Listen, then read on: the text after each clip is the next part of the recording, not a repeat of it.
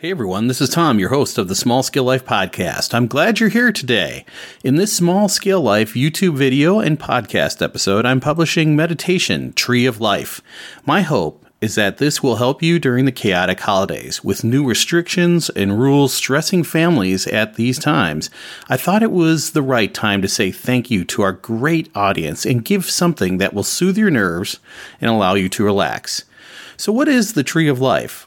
For those of you unfamiliar with the Tree of Life concept and icon, it is a symbol in many world religions.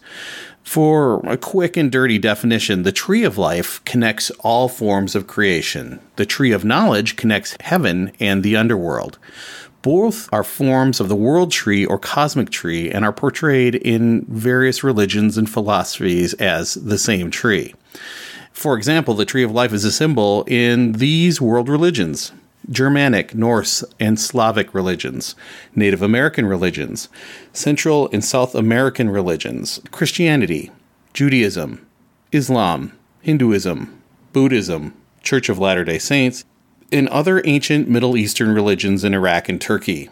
While we all might have different beliefs and deities, we all seem to agree on one thing: the Tree of Life is an incredibly important symbol. So what's the story behind this particular Tree of Life?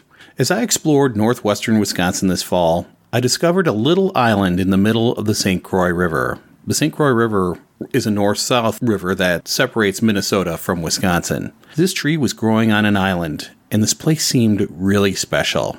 The sight of this tree gracefully swing in the wind and the sound of the clear St. Croix River that surrounded it just spoke to me.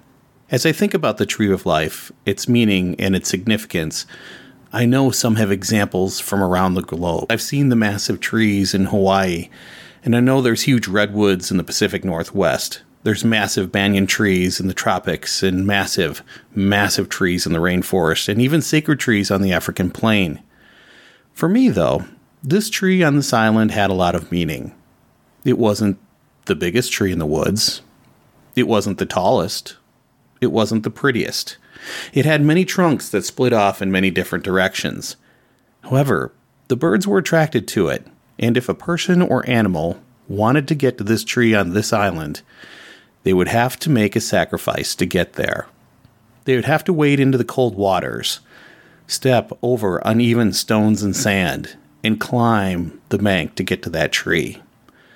Much like Odin, Christ, or other heroes and gods, a sacrifice must be made to reach that Tree of Life. It does not come easy or free. At some point, we hope to get what we put into our efforts and relationships, and hopefully you will feel some of that love come back to you for your efforts, hard work, and sacrifices this holiday season. I hope you enjoy this meditation podcast episode and video titled Tree of Life, and I hope you have a great Thanksgiving holiday, no matter where you are in the world. This is Tom from the Small Scale Life podcast. Remember to learn, do, grow, and be a little better every day. We'll see you real soon. Take care, everybody.